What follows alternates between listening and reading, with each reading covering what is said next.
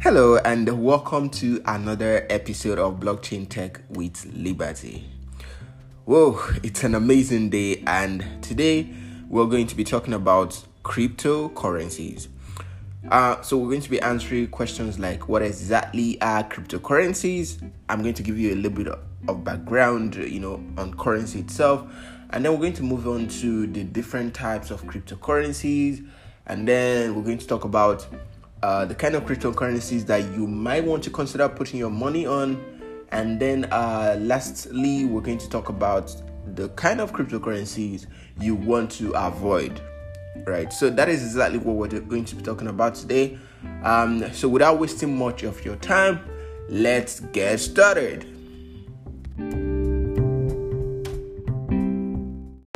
So what exactly are cryptocurrencies?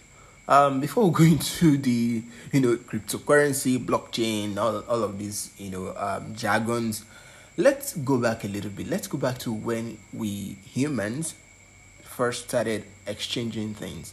The way our first form of exchange was trade by barter, and the way it worked was we exchange goods based on preference. So let's say I'm a farmer, and what I do is I rear farm animals, and now I'm looking for crops, right? So what I would do is I'll take my sheep or goat, and then I'll go look for someone who is willing to trade their crops and get my goods.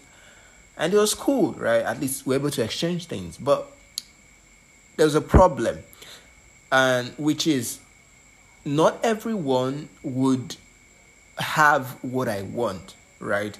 I might have ton of farm animals in my barn, and I might never find someone who wants to give me crops for my animal, right? So there was a problem. So we had to move from that to exchanging with something that has value, which was our first currency, which were coins, right? They were silver coins. So these coins held some form of value.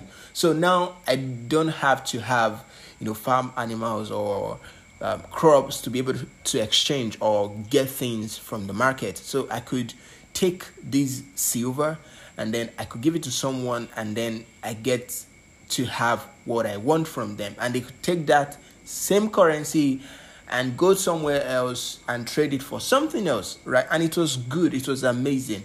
But there was also another problem, which was if we needed to trade volumes and volumes of good, it became cumbersome to trade large amounts of currencies. So if I'm to buy something of, let's say, $10,000 in coins, I mean, that would there's no way I could actually carry that without having to go through so much stress. So there was that problem of difficulty transferring our money in the form of coins. So we moved from this to receipts or paper money.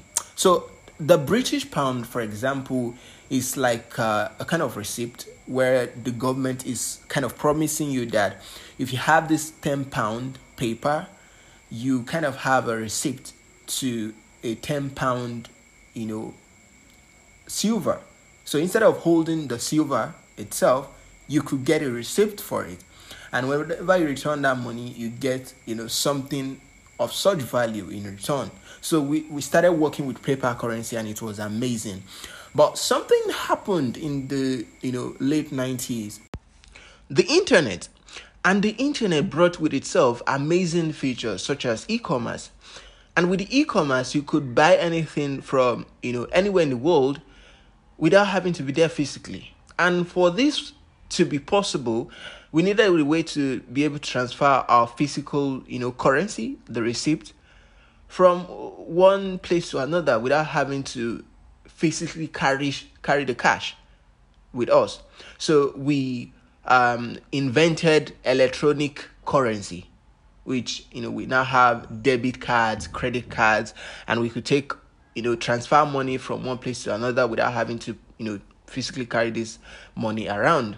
which is beautiful. The way this works is if you go to a bank, create an account, the bank just creates a ledger for you. It opens the ledger for you, and when you credit that account, let's say with 5,000, they just add a plus sign addition of 5,000, and when you send out, let's say 3,000 out of that 5,000, they also just put subtraction. They subtract the 3,000 from your ledger and then add it to the ledger that you transfer to. That's how it's working. It's not like we're physically carrying the money from one place to the other. So we're just creating debits and credits on ledgers. That's what we're doing. That's what the bank is doing when it comes to electronic currency, which is amazing, right? But we needed to go a little bit further because there are a lot of disadvantages to this. Number one, the money or the banks are regulated by a central body, which is mostly central banks. That's one. Number two is banks are vulnerable. They're hackable. A hacker could log into an account or go to a bank and be able to hack someone's account and transfer money. We've had cases like this several times. And also, if you're looking to transfer money from one region to another, let's say for example from the UK to sub-Saharan Africa, it's very cumbersome. It's not easy. It has to go through a lot of processes, a lot of third parties. So we want a way where a process whereby we can transfer money without having to go through third parties, and without having to take days, 3-5 working days for our money to arrive with our loved ones. So we invented cryptocurrency. Now, cryptocurrencies are basically currencies that are built on the blockchain. What is blockchain? If you don't know what blockchain is, I would recommend you go back to the previous episode where I talked about blockchain extensively. So cryptocurrency is built on the blockchain technology, and blockchain technology is decentralized and super secured, which means that these currencies are not regulated by anybody. Now, cryptocurrencies have certain features that differentiates them from regular fiat currencies. And one of those features is, number one, they're built on decentralized network, meaning that they're not regulated or governed by a certain entity. Rather, they're built on several, connected computers.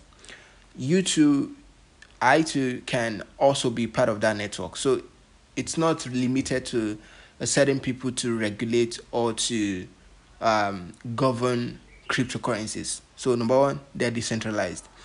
Number two, they're super secured. They're secured with cryptographic encryption, which is very, very secure and is super or impossible to hack into. That's number two. And number three, they enable faster transactions. So like I said earlier, if you're to transfer money, fiat currency, from a certain region to another, it's very difficult because these regions have different banks, and for these different banks to interface, there's so many things involved. So sometimes it takes a while, it takes days for your money to arrive when you send them. But with cryptocurrency, you could create and initiate a transaction within few minutes, and your money will travel across the world in just minutes. So you're not waiting for banks to interface with each other. Rather, you're just taking your phone and you're going to the blockchain network and creating a transaction, and on the other end, your loved one is able to receive the money that you sent to them. So faster transaction, they're secured, and they're decentralized. Now, let's quickly move to types, various types of cryptocurrencies. Now, there are several types, and I'm just going to list three. The first one is, I like to call them, coins that hold value, or cryptocurrencies that hold value. And number one example is our first cryptocurrency, which is Bitcoin. Now, Bitcoin, in the industry, we like to see Bitcoin as gold because we can use it to hold value. At least that's what we've experienced over the past couple of years, right? That's number one. We can use it to hold value. We can just put our money in there, and to some very good extent, it will hold our money, hold our value. Now, the second type of cryptocurrencies are is sorry, utility currency. Now, utility currencies are currencies that we can build useful applications on. So we have what we call dApps, decentralized applications. We have DAOs, which are decentralized organizations. So these utility cryptocurrencies give us the ability to build useful applications on the blockchain network. So we have DeFi, for example. We have lending systems. We have trading systems. All of these systems are built on the blockchain network with the help of utility currencies, utility cryptocurrencies. And the first example, on this list is Ethereum. So Ethereum, the second largest cryptocurrency, is a utility token. Unlike Bitcoin, which it doesn't really offer, us the ability to create things on the blockchain. Ethereum, on the other hand, gives us that ability. With Ethereum, we could build a lot of things on the blockchain. Now, it's not just Ethereum. We have other ones like Cardano and the rest of them. But the first one on the list is Ethereum. And then we have stablecoin. That's the third, type of cryptocurrency. Stablecoin. So stablecoins, unlike Bitcoin, Ethereum, and other cryptocurrencies that are very volatile, stablecoins are very stable, just like the name. They are very stable. So they kind of mirror USDT, for example, mirrors the dollar. So whatever value that the dollar has, USDT tries to mirror that value. So you could potentially put your money in there, and whatever happens to whatever is going on in the industry, your money will remain stable. So those are the third types of cryptocurrencies. Number one is the first type is value holding coins, and on that list we have Bitcoin, and then we have utility tokens or utility cryptocurrencies, which number one is Ethereum, and then we have stable coins such as USDT and BUSD. So those are the different types of cryptocurrencies. Now, let's move on to, let's say you've listened to this and now you're looking to buy, your own cryptocurrency. What are the, type of cryptocurrency that you would want to put your money on, and which ones should you totally avoid? So if you want to try your hands, in cryptocurrency, the first thing I will tell you is to do your research. Now, that's the first thing. But let's move on. What I would recommend is it's not a financial advice, it's just my own view, right, based on my experience.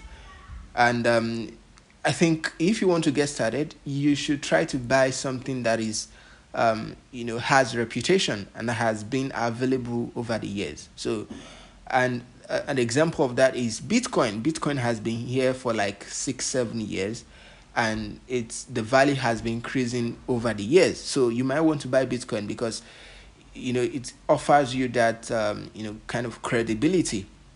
Another coin or cryptocurrency you might want to invest in or might want to buy is Ethereum, right? Ethereum has a lot of use cases. There's so many things that are being built on Ethereum network. So many things are going on. Ethereum 2.0 is coming out, so you might also want to consider that. Another cryptocurrency you might want to look into is XRP, Ripple. So Ripple makes it easier for us to initiate transaction on the blockchain in a very faster ways, right? It enables us to send money from one place to another in a very easy and faster way. So you might want to look into that too. Generally, if you're looking to buy any cryptocurrency, just make sure you do your own due diligence and buy a coin that has value. Buy a coin that is worth something. Buy a coin that has been available for some time and has that good reputation. Now, those are, the things you put into consideration when you want to buy, cryptocurrency. And now let's move on to the things you should avoid, or the kind of cryptocurrencies that you should avoid. So a lot of things has be popping up in the industry lately, whereby people just create some kind of crazy currencies and they hype it up overnight, and you don't know, you feel this has values probably because someone recommends it to you, and you just put your money in it, and you know everything crashes. Why? Because these currencies do not have value, they don't have use cases, right? So things to avoid when you want to buy a cryptocurrency: do not buy a cryptocurrency that has not proven itself over time. If I want to buy cryptocurrency today, I would do my own due diligence and look for a currency that has been there over time. That's number one. Has been available for the past couple of years, 5 years, 3 years, right? And then I'll also look at what can this currency be used for, right? Why was it created? Was it being used for? How is it contributing to? What's the positive contribution to our communities, to our lives? So Ethereum, for example, is there's so many things that Ethereum is being used for. So I definitely would want to put my money into Ethereum, right? Because it has use cases, right? I want to put my money in Bitcoin because it has been available for years and the value over time has continually increased, right? So those are, I think, two things that I would consider before putting my money into any cryptocurrency. Number one, how long has this currency been available, right? And number two, what value is the currency bringing to your life? What is it doing?